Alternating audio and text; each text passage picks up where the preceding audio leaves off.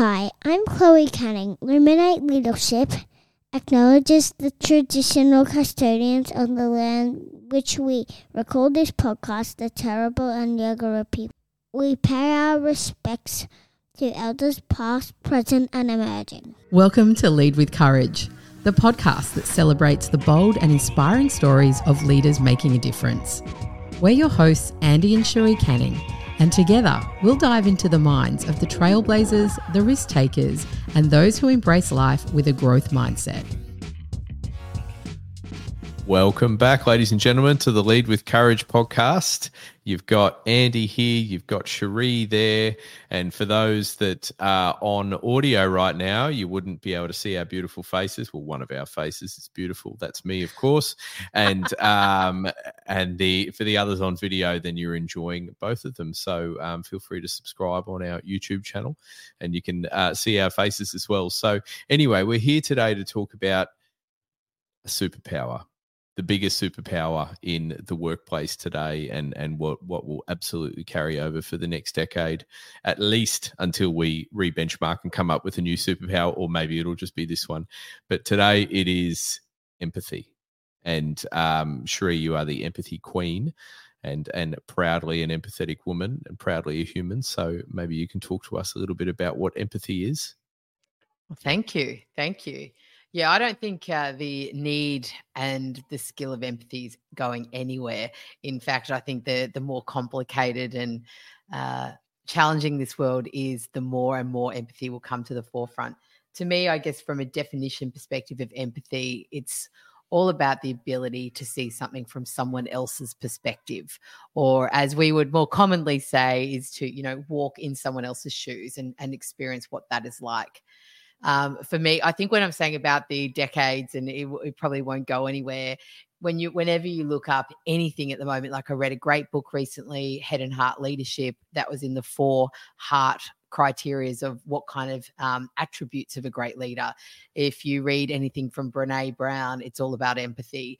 If you look at, Patrick Lencioni talks about hungry, humble, smart, and in that smart being emotional intelligence, and that empathy is one of the 5 elements of emotional intelligence. And not just those experts, but if you speak to Luminate Leadership as well, we agree. I think, emotional intelligence is possibly the most important skill for now and the future of work. Especially there's more automation, there's more that technology is taking over in our workplaces. So what are we left when the technology takes some of those mundane kind of what would you call them? I guess like transactional jobs in our world. Then what are we left with? Humans. And what are human skills is to be able to connect, and having emotional intelligence and empathy being a major part of that. Yeah, that's really, really well put. And I'm grateful actually that we got together when we did 12 years ago. If I go back on my own empathetic journey, like empathy was. Did you not say something... pathetic journey? Pathetic, yeah. Empathetic or pathetic, not sure which one. Some days one, some days the other.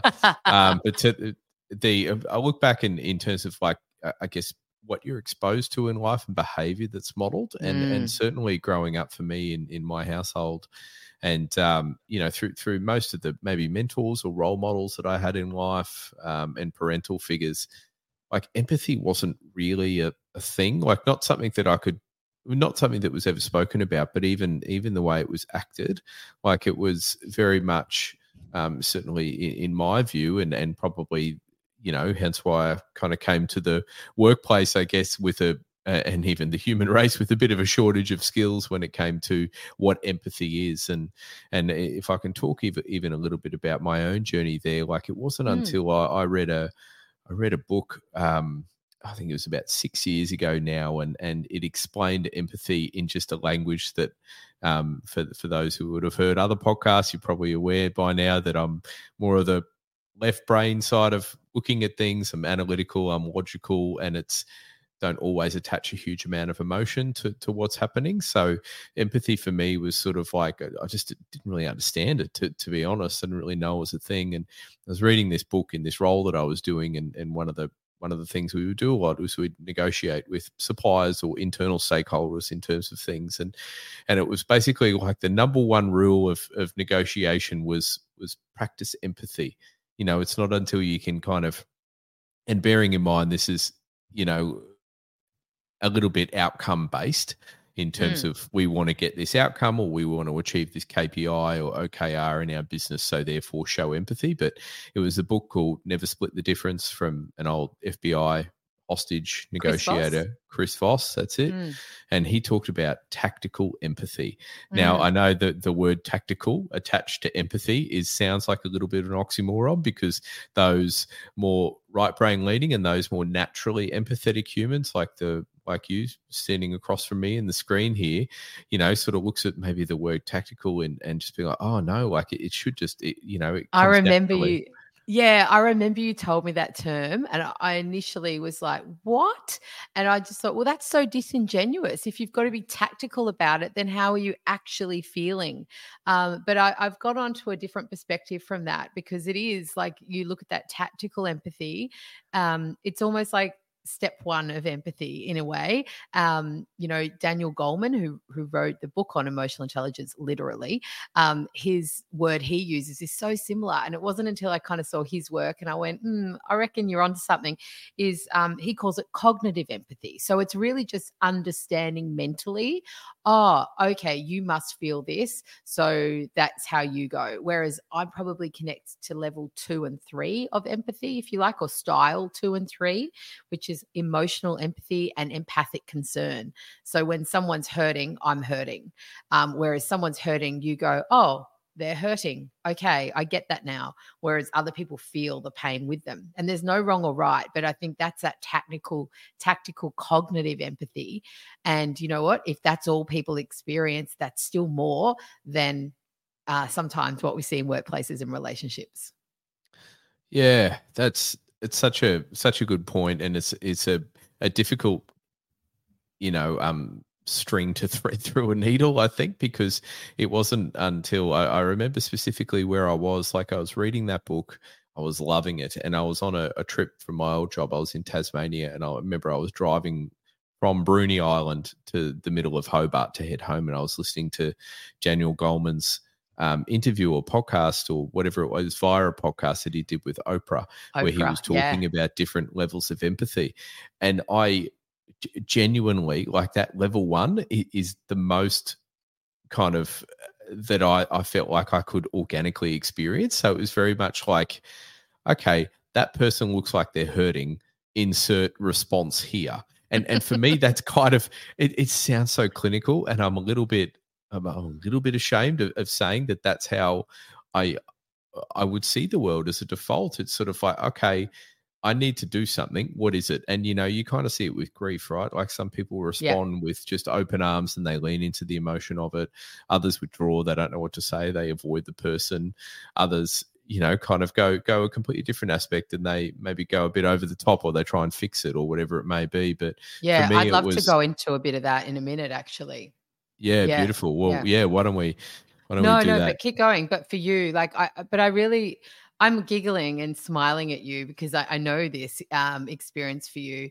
But also it was so real and so profound. Like, just that it's, if I talk about it in a work-related sense, or if you're, kind of, I guess, talking alongside a client or a supplier or something like that, and then, they say something that's totally, I don't know, maybe it catches you off guard or whatever it may be, but it's a moment of vulnerability. Like, I think in the past, prior to learning this, I wouldn't naturally probably react in a really empathetic way. I'd just sort of be dismissive or whatever it may be, but it could be something like, oh, this happened the other day. And now I just know that it triggers a response in me. And it's more, the good news is that I think that you can train yourself to naturally move up the levels, and that it happens organically as opposed to it being tactically. But for some, it might be the place to start where it happens tactically. It's like, that person is showing vulnerability. They need emotional support. Okay, this is how I can apply it through empathetic comment here. That sounds like it would be really hard. Are you okay? Like, it just starts there. Thank you for sharing that with me. Thank you for sharing that. Like, there's no fixing. There's no nothing. It's just creating that safe space for them to say what they are. And I sort of, that for me now, that's I'm proud to say that I've done a lot of inner work in order for that to be a natural part of my life now, that I hopefully don't run away too much from those moments of kind of like where they're a little bit more uncomfortable maybe, and you have to lean into the emotion of it to meet someone where they're at. But the first introduction, the tactical empathy, the cognitive empathy, if you will, is for a lot of people maybe that are a little bit more emotionally special, like me, for example, that they might need maybe they're not just driven through that lens, like that's not the go-to. It's I love it, and because it is so true, and it would be so relevant for so many people.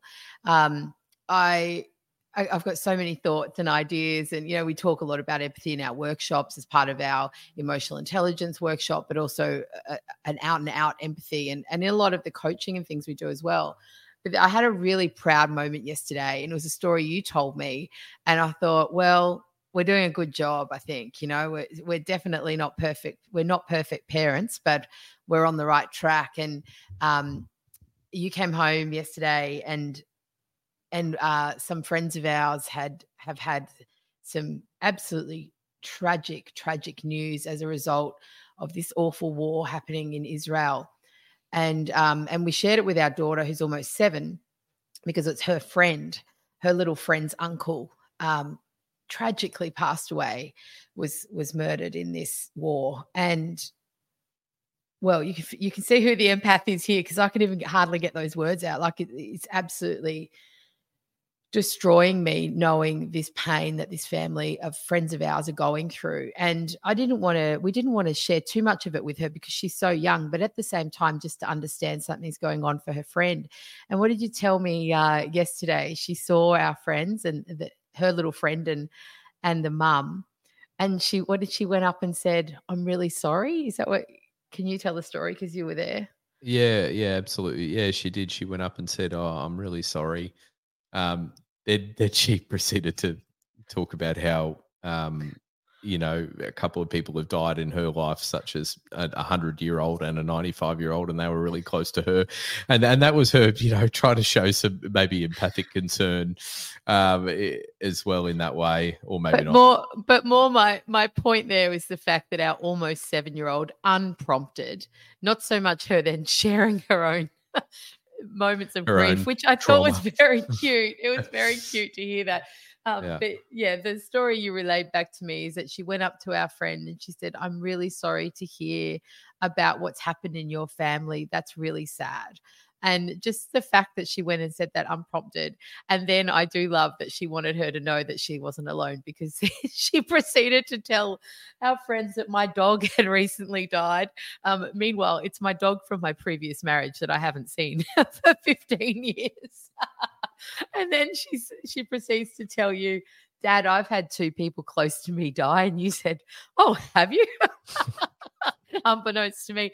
And she said, "Yeah, they're in a picture in my bedroom, Gans and Pa," which are her great-great-grandparents on my side of the family, which was really beautiful. But the point I make is just, to me, that was empathy. That was the empathy through a kid, hearing that someone had an absolutely tragic experience and not being afraid to lean into it and say a few words. And I think it's worth crediting Brené Brown here for a minute, but I know that she's kind of coined the phrase empathy misses, and we can get it wrong a lot. I think, people try to connect and try to relate with empathy, but we might not always have the right words. And I think one of the reasons that people try and do this is, or fail to do it well, and is the fear and the overthinking in some way, because we go, "I don't know what that feels like. I don't know what it feels like to lose a brother in a war. 1, I don't have a brother, and 2, I haven't been exposed to that kind of environment. So I couldn't possibly know how it feels." But that's where we get it wrong, because empathy is not connecting to the experience. Empathy is connecting to the emotion that underpins the experience. So for an example, when you and I had Chloe and were in hospital with a premature baby, people who had had kids in NICU were easy. They knew exactly what to say, how to say it. But people who had never had that experience, they kind of, a few of them, they tried, but I would say there was some pretty good empathy misses back then, what people said and often didn't say. People wouldn't say anything at the fear that they've said the wrong thing, but often actually not saying anything at all is the empathy miss. And knowing that if you get it wrong, it's not a one-time wonder. Like you come back and you go, you know what? You shared something with me yesterday that was really big for you, and I just didn't respond in the way that I should have, and I'm sorry. That was really important, and I thank you for sharing that. That's you and me all the time. But you know what I mean? Like I think people get so scared that like, oh, I didn't respond or I said the wrong thing. Well, guess what? Go back and have another conversation. Like it's not over. It's okay to clean it up. It's okay to circle back. And in fact, it's not just okay. It's really critical. I think think on that too. Sorry to stop that train of thought, but I maybe we can talk as well about what empathy misses are and you know, kind of what they look like. I remember sort of my first, I've missed with empathy more than I've hit in my life, and I probably will be in a deficit for as long as I'm above the ground. Especially with that attitude. Yes, maybe. Also, maybe just being real. We talk about Chloe in hospital. Like I have quite a vivid memory after, you know, we went home, or we were on the way home, and we stopped by after being discharged from, you know, kind of Chloe was still in hospital. We were on the way home, and we went by Baby Bunting. You know, it was day five. So that was the day I was discharged from hospital, and it would be the first day that we'd have to leave the hospital to come home and be apart from her. And that was one of the hardest days of my life, or both of ours. Yeah, absolutely. And I remember walking into Baby Bunting, and we bought a whole lot of baby stuff, and one of the things was I think a double breast pump, if my memory serves me correctly. It was the highest end pump you could get, because I needed to express at least 8 times a day.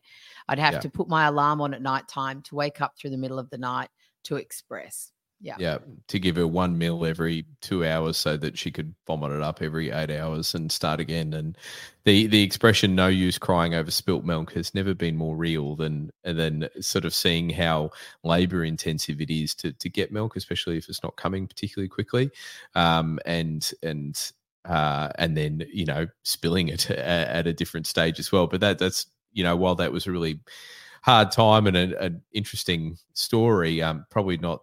If we just circle back, that when we go into Baby Bunting and we're in that section, and for whatever reason, it was at the sales attendant. I was about to blame it on some shopper, but let's go with the sales attendant. And it's sort of like, what are you after? What are you looking for? And we said, oh, we want this. And it's like, oh, you know, I don't know how it came up, but then, our baby's, you know, still in hospital. And I remember she put her hand on her heart. She said, oh, I am so, like, all my babies have come home, or something to that effect. I am so lucky. And I remember just having this reaction inside of me and being like, well, we feel like we're lucky too. Our baby survived the birth. She's doing really well now. It's going to be a long journey ahead. But who says that we're not lucky? And I know that, like, I understand now that is the definition of an empathy miss, because she didn't necessarily mean that we weren't lucky. But for her view, she was luckier than us, if you like, and then wasn't able maybe to bridge the gap in that moment to provide whatever validation or support there, but instead just turned it internally and being like, oh my God, I'm so lucky. And and anyway, that's my butchered version of what empathy not is, at all. but Not at all. That is the prime example where she did not consider the thoughts or the emotions of the other person at all. And this happens so often. You know, I think some other empathy misses, and this one happens a lot. There's an incredible little video. If you go and type in "it's not about the nail," but it's a great video around how we try and fix things. And without being too sexist here or generalist, this can often be a male to female perspective at times. Really?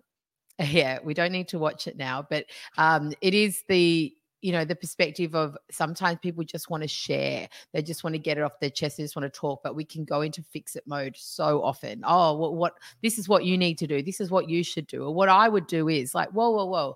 I'm just asking for you to listen. I don't need you to tell me what to do. And I think that's a good one. Like, actually, that was something you and I learned pretty early on. I think is quite a practical tip for people, because this used to be a challenge for us, a really major challenge, I think. And I remember, I don't know where we got it from, but you started to say to me when I'd start, expressing and talking, not expressing the milk, expressing my feelings and expressing my thoughts. And you'd say, Shez, what is it you need from me right now? Would you like a solution, or do you just want me to listen? And you'd say it in a calm voice, not in a, what do you want from me right now? What is it? Like, it was not that kind of perspective. It really was like, what would you like from me? How can I help?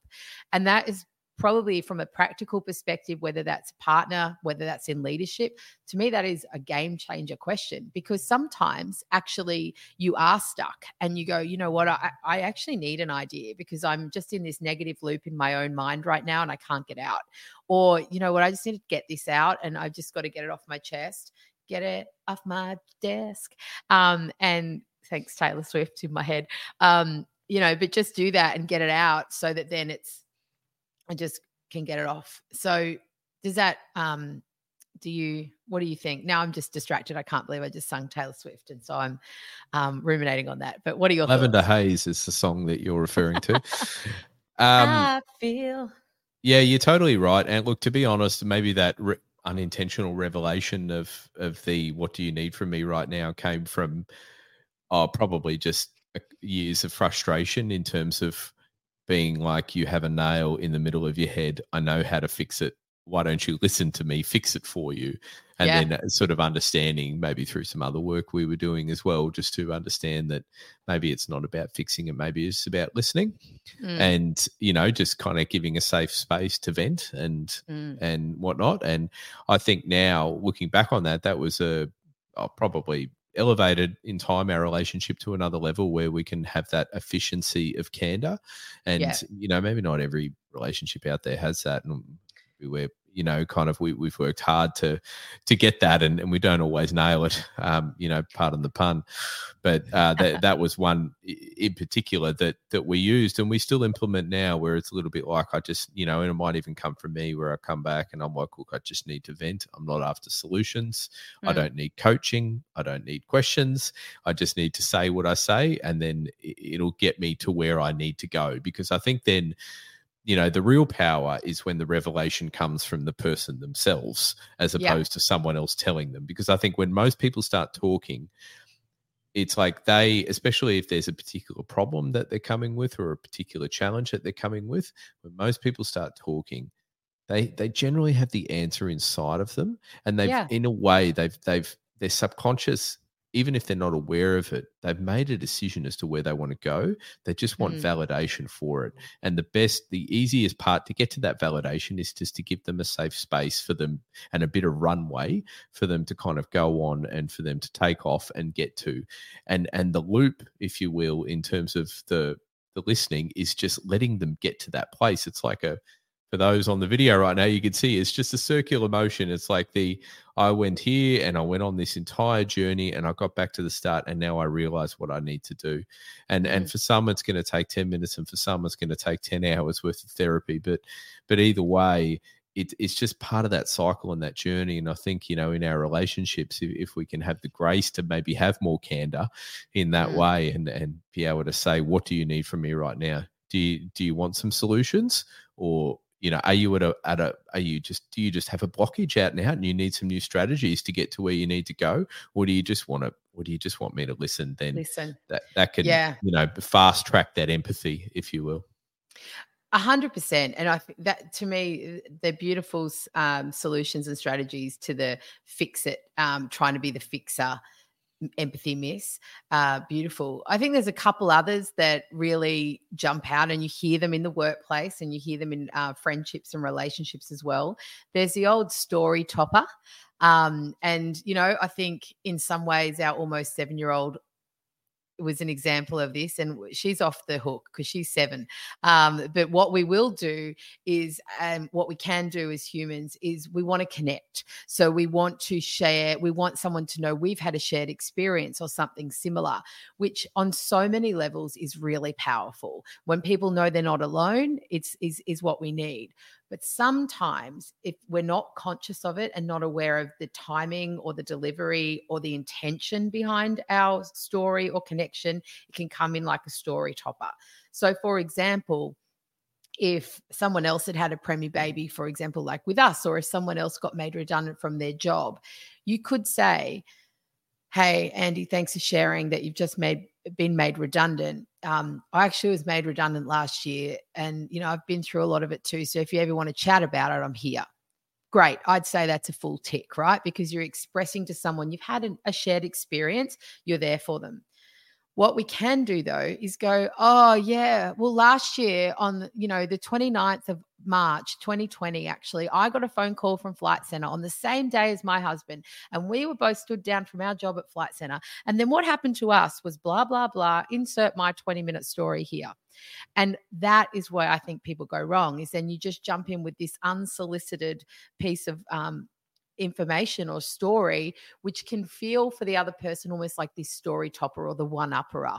And it's not always ill-intended, but it can get in the way. And that happened for us, I recall a lot. I think I probably learnt that one when we were in hospital, because you'd have all these people, I think, trying to connect with you. But really what they were doing is just wanting to insert their own story. And at the time, I didn't have capacity for it. And so, yeah, that was a bit of a one. I think Brene talks about this empathy versus sympathy and how we make that a major miss, where connecting on empathy is not feeling sorry for someone. Sympathy disconnects and empathy connects. So if we're going, that happened to you, oh, so sorry, like sorry to hear about it, and not in a condescending way, but it's almost this, it is a disconnection. Oh, that's sorry, you have to deal with that. But if you're like, oh, wow, thanks for sharing with me, that would be difficult, from a genuine care and curiosity from their perspective. So just getting the difference from sympathy to empathy. What are a couple of the others? I think one or two is the whole the shaming. So, for example, I can see that I've done this with you in the past, and it's not one I'm proud of. But for example, if you come home, let's say you say, oh, you're sharing something vulnerable, you're sharing something difficult, let's say from past job in years gone by, and you're like, oh, I was in this presentation or I was in this meeting and then I did this and I kind of made a mistake and I was really embarrassed. And then if the person, I guess, adds to the shame, they're like, what? Did you? Why weren't you more prepared? Why didn't you do it? And so it just adds then to this shame spiral for the person who had the courage in the beginning to open up about the problem. They've been vulnerable. And then we've had an empathy miss because we're like, I can't believe you did that. And so there's a few more, and I encourage people to have a look and have a read of them. But they're a key couple. But I do go back to that whole empathy is connecting to the emotion that underpins the experience. And I really believe this is an area that we can all work on, and that is emotional literacy. Because if you think about it, like you said, being in your household, empathy wasn't necessarily something in most, I'm in my 40s, you're almost there. Our parents' generation, talking about emotions is not a normal conversation. And I certainly didn't learn about emotional literacy at school. But if you ask most kids now, what are they learning in school? Do they have breathing and mindfulness? Do they talk about the emotion monster and what feeling are you feeling today? They absolutely are learning this. I remember when Chloe was in kindergarten, and one of the things at check-in in the morning, they'd hang up the bag, fill up their water bottle, and then they'd pull out the color from the jar that represents how they're feeling today. And that was normal behavior.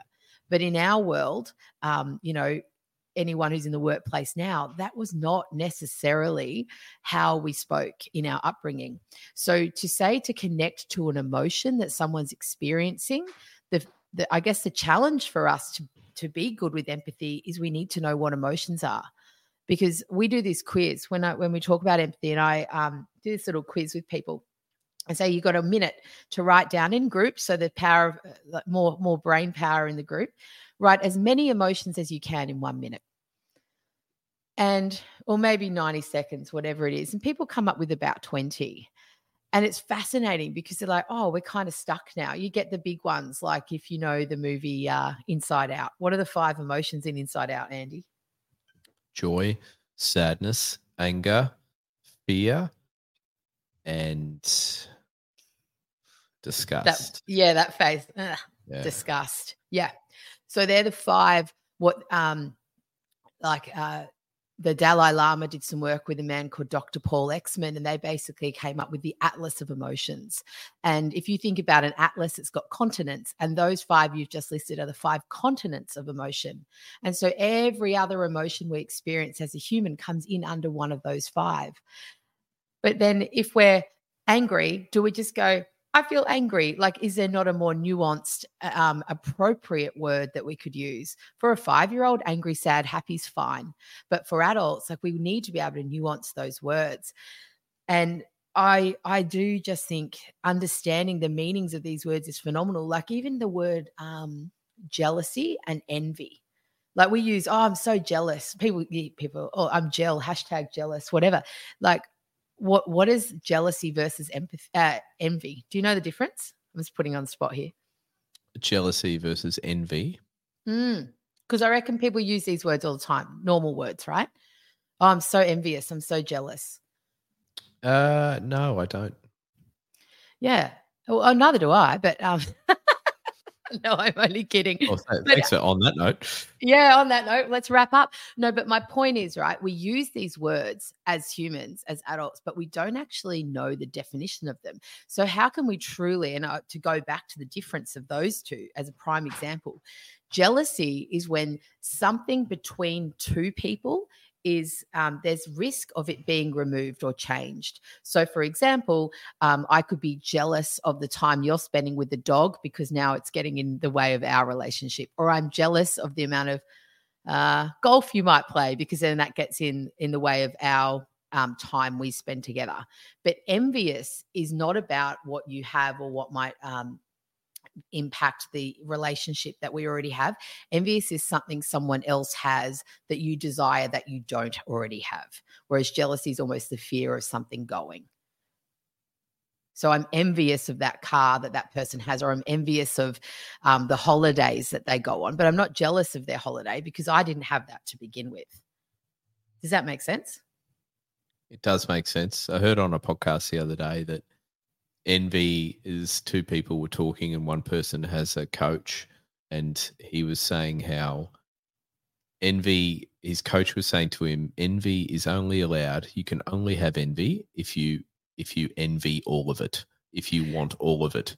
So you can't just, you look at someone who's a billionaire and you look at their life, for example, and you can't just envy that one boat, the money, or that one car, or the money.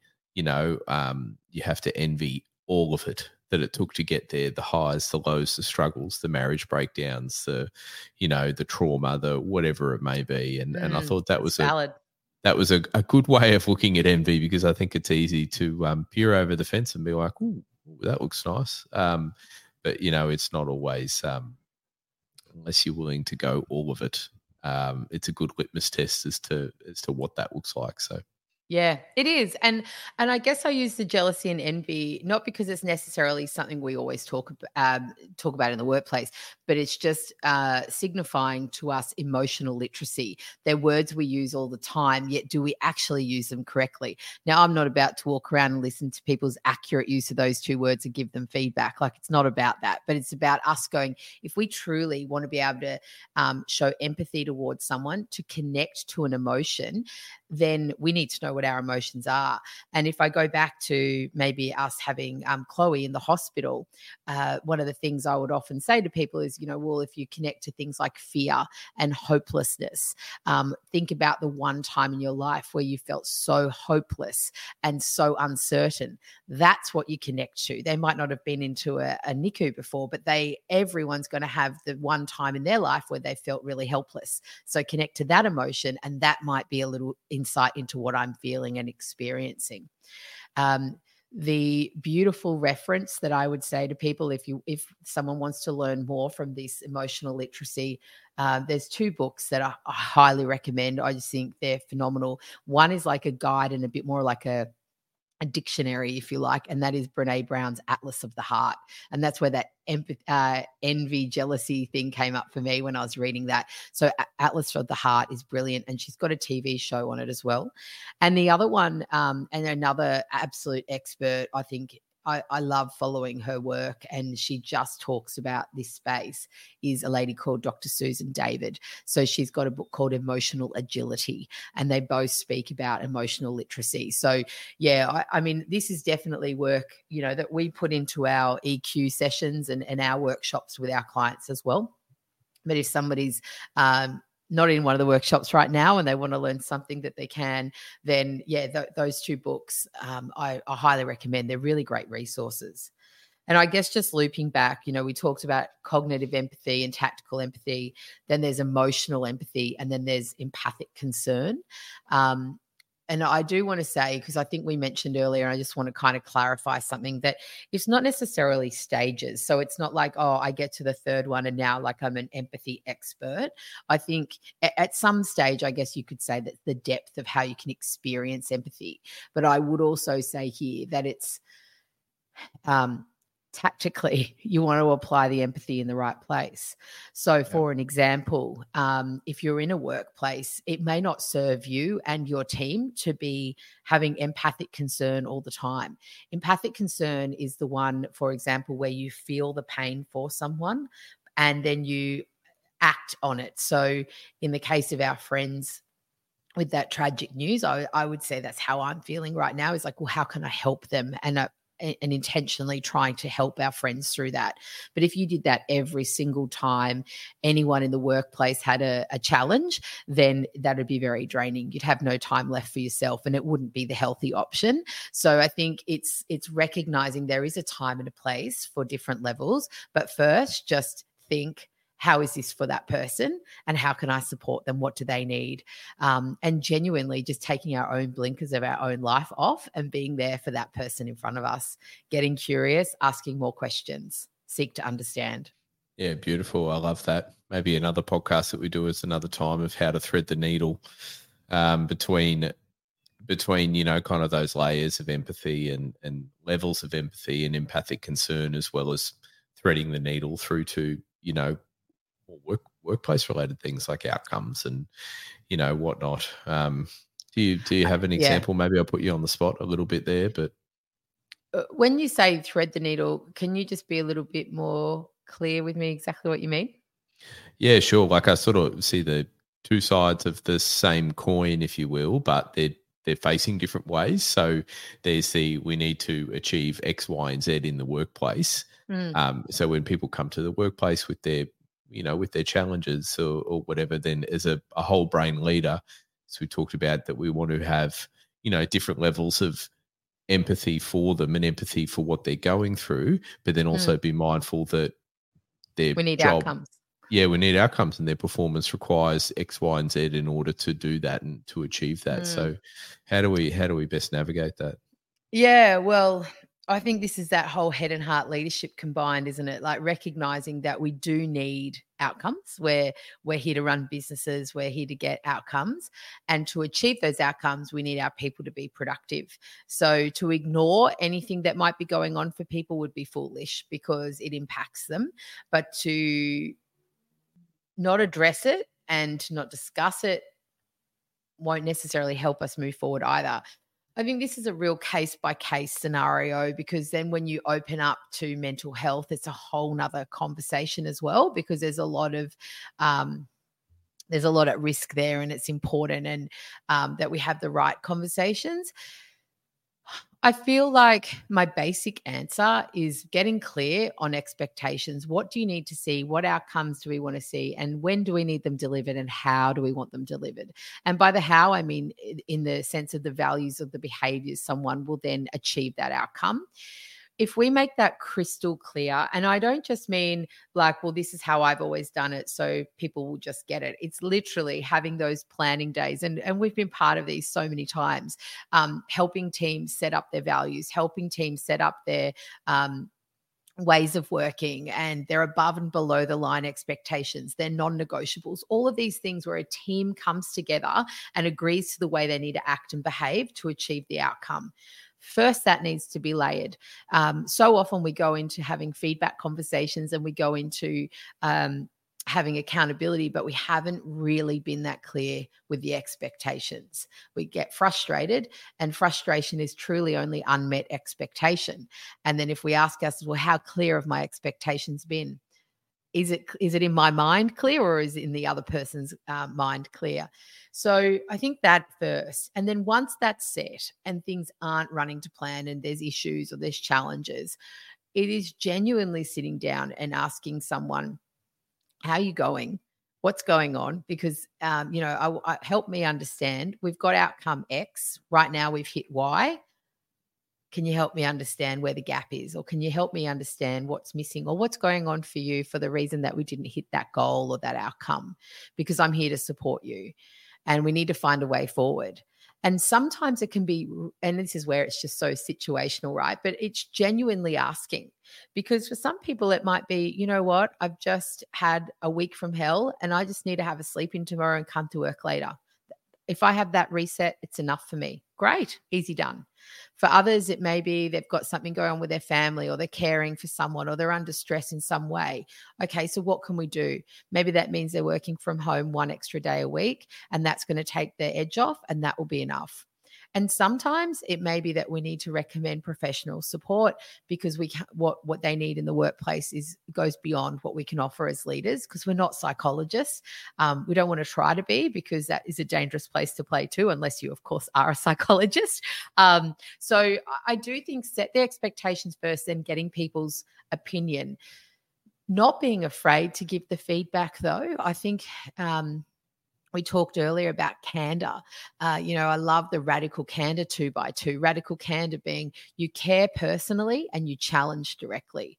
In my mind, that's where we should all sit. We definitely don't.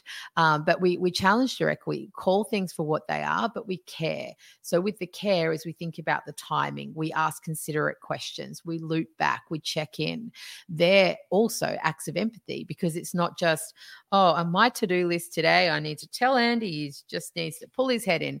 And then I have that conversation, I tick it off my list and I carry on. But of course, that's not how we need to do it. It's about, okay, I need to check in with Andy. And then maybe tomorrow I need to check in on the check-in. Yeah, that's a good point. That's a really good point, because I think that part maybe sometimes get lost, especially if you're of the task-orientated nature, where you're just Absolutely. like, I've got a list and I just want to go hard. And when it comes to people, you're kind of sitting across from someone, maybe you're having your monthly kind of performance catch up, or just a general check-in that happens, I don't know, every 2 months or something like that. And you've got a list of things maybe that, from a performance standpoint need to be discussed, or from a work standpoint, updates, they need to be discussed. And you're looking across from that person and it's just, for whatever reason, you can tell it's just not their day, and then I think it's that empathy is sort of in a way realizing that and being like, you know what, like we're not going to go through that today. We're not going to talk about those things today. We'll leave that for another day, when they're a little bit more on. I think even maybe to finish us off today, I remember you had a beautiful story about you had one of your old leaders and old mentors to this day to kind of drive up to the Sunshine Coast one day to, give feedback on a particular role that you went for, and maybe some things that came out of that. Would you mind sharing that?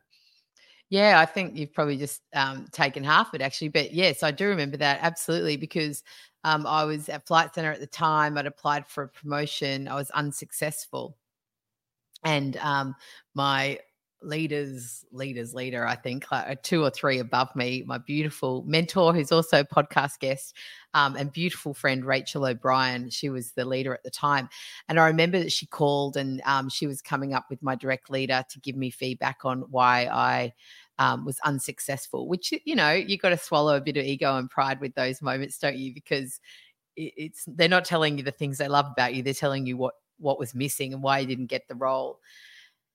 And I'll never forget it. I was sitting at Caloundra in a shopping centre there, and my chin must have just starting to quiver, like I'm about to burst into tears. And she noticed probably, a bit fidgety, or my neck was getting a bit red or whatever, but I think the chin was the giveaway for sure. And she looked over at me, and she'd driven from Brisbane to be there to give me this feedback directly. And she just said, "Do you want to hear this today?" And I'll never forget that. That was 2007 that happened, and I still remember that moment because I was just so floored that she cared enough to actually notice and then ask me. And it was a bit inconvenient because she'd driven all the way. And, in true honesty, I said to her, "I don't think I am. Like, I don't think it's going to sink in today." And, behind the scenes, my first marriage was falling apart. I was really not in a good headspace. So that kind of hit or rejection or whatever you want to call it at the time, plus that, I just couldn't take it in that moment. And I will always be grateful for that empathy and that awareness. And, just to round out the story, next time I applied, I got the job and all was well. But it really was, that was an incredible act of empathy and connecting to the person in front of you. And, big shout out to that amazing human who constantly seems to be in all those moments of my life for me. So, very grateful. But you know what? I think if we go back, just to round it out, and some of your examples there too, is empathy is a skill, and it's not an easy skill. It's a vulnerable skill, and because of that vulnerability that we're exposing ourselves to emotional risk. And that is not easy for everyone. That is not comfortable. That doesn't always go to plan. But if we truly care about the relationships in our life, being in our work or in our personal lives, or for some of us that's a combined, if we truly care about the people in our lives, then it's a risk that we've really got to take. And if you get it wrong, it's okay. Just loop back, clean up the mess, and try again. But when we can walk around in life and, God, we said we're going to finish, and now I'm going to open this can of worms, but I'll say it and then I'll wrap it. But, the referendum just recently occurred, and it's just that if we could walk around with a perspective of things that are not just about ourselves and be considering other people's feelings and other people's perspectives, if we could be doing that in every element of our life, I truly believe the world we live in will be a better place. And this is a skill that will change the world, but it's going to take some time, and it's got to take some commitment to just being better humans. Yeah, very well put. Very, very well put. Well, thank you. Thank you for leading this way for us on empathy, and certainly introducing the nuts and bolts of it to my life, from when we first met and got together. And I understand my deficiency there. It's like a nutritional deficiency, if you will, and how I've learnt to apply it and learn to look for the cues first of all. And now, it comes naturally, but it does take work. It absolutely does take work, but it's a worthwhile endeavor because it's how the world receives you, and it's how you put out and you communicate to the world. So thank you for the impact. Keep putting out, Andy. Keep putting out. Empathy to the world. Yes. Oh, I know. I appreciate those kind words, and thank you. Thank you. And keep working on your T-Swift Lavender Haze as well. So until next time. Oh, I just want to sing. Oh, cut me off before I do. Thanks, everyone, for tuning in, and go and lead with empathy and courage. Thank you. Thanks for joining us on the Lead with Courage podcast. We illuminate leadership, and it's our mission to inspire and grow the leaders of today to create a better tomorrow. We hope and trust that this episode has given you some insights and joy to empower you to live your biggest, best life. If you did enjoy the episode, we'd be so grateful for you to rate and share wherever you listen to this podcast. And until next time, go and lead with courage. Illuminate Leadership is not a licensed mental health service or a substitute for professional mental health advice, treatment, or assessment. Any conversation in this podcast is general in nature, and if you're struggling, please see a healthcare professional or call Lifeline on 131114.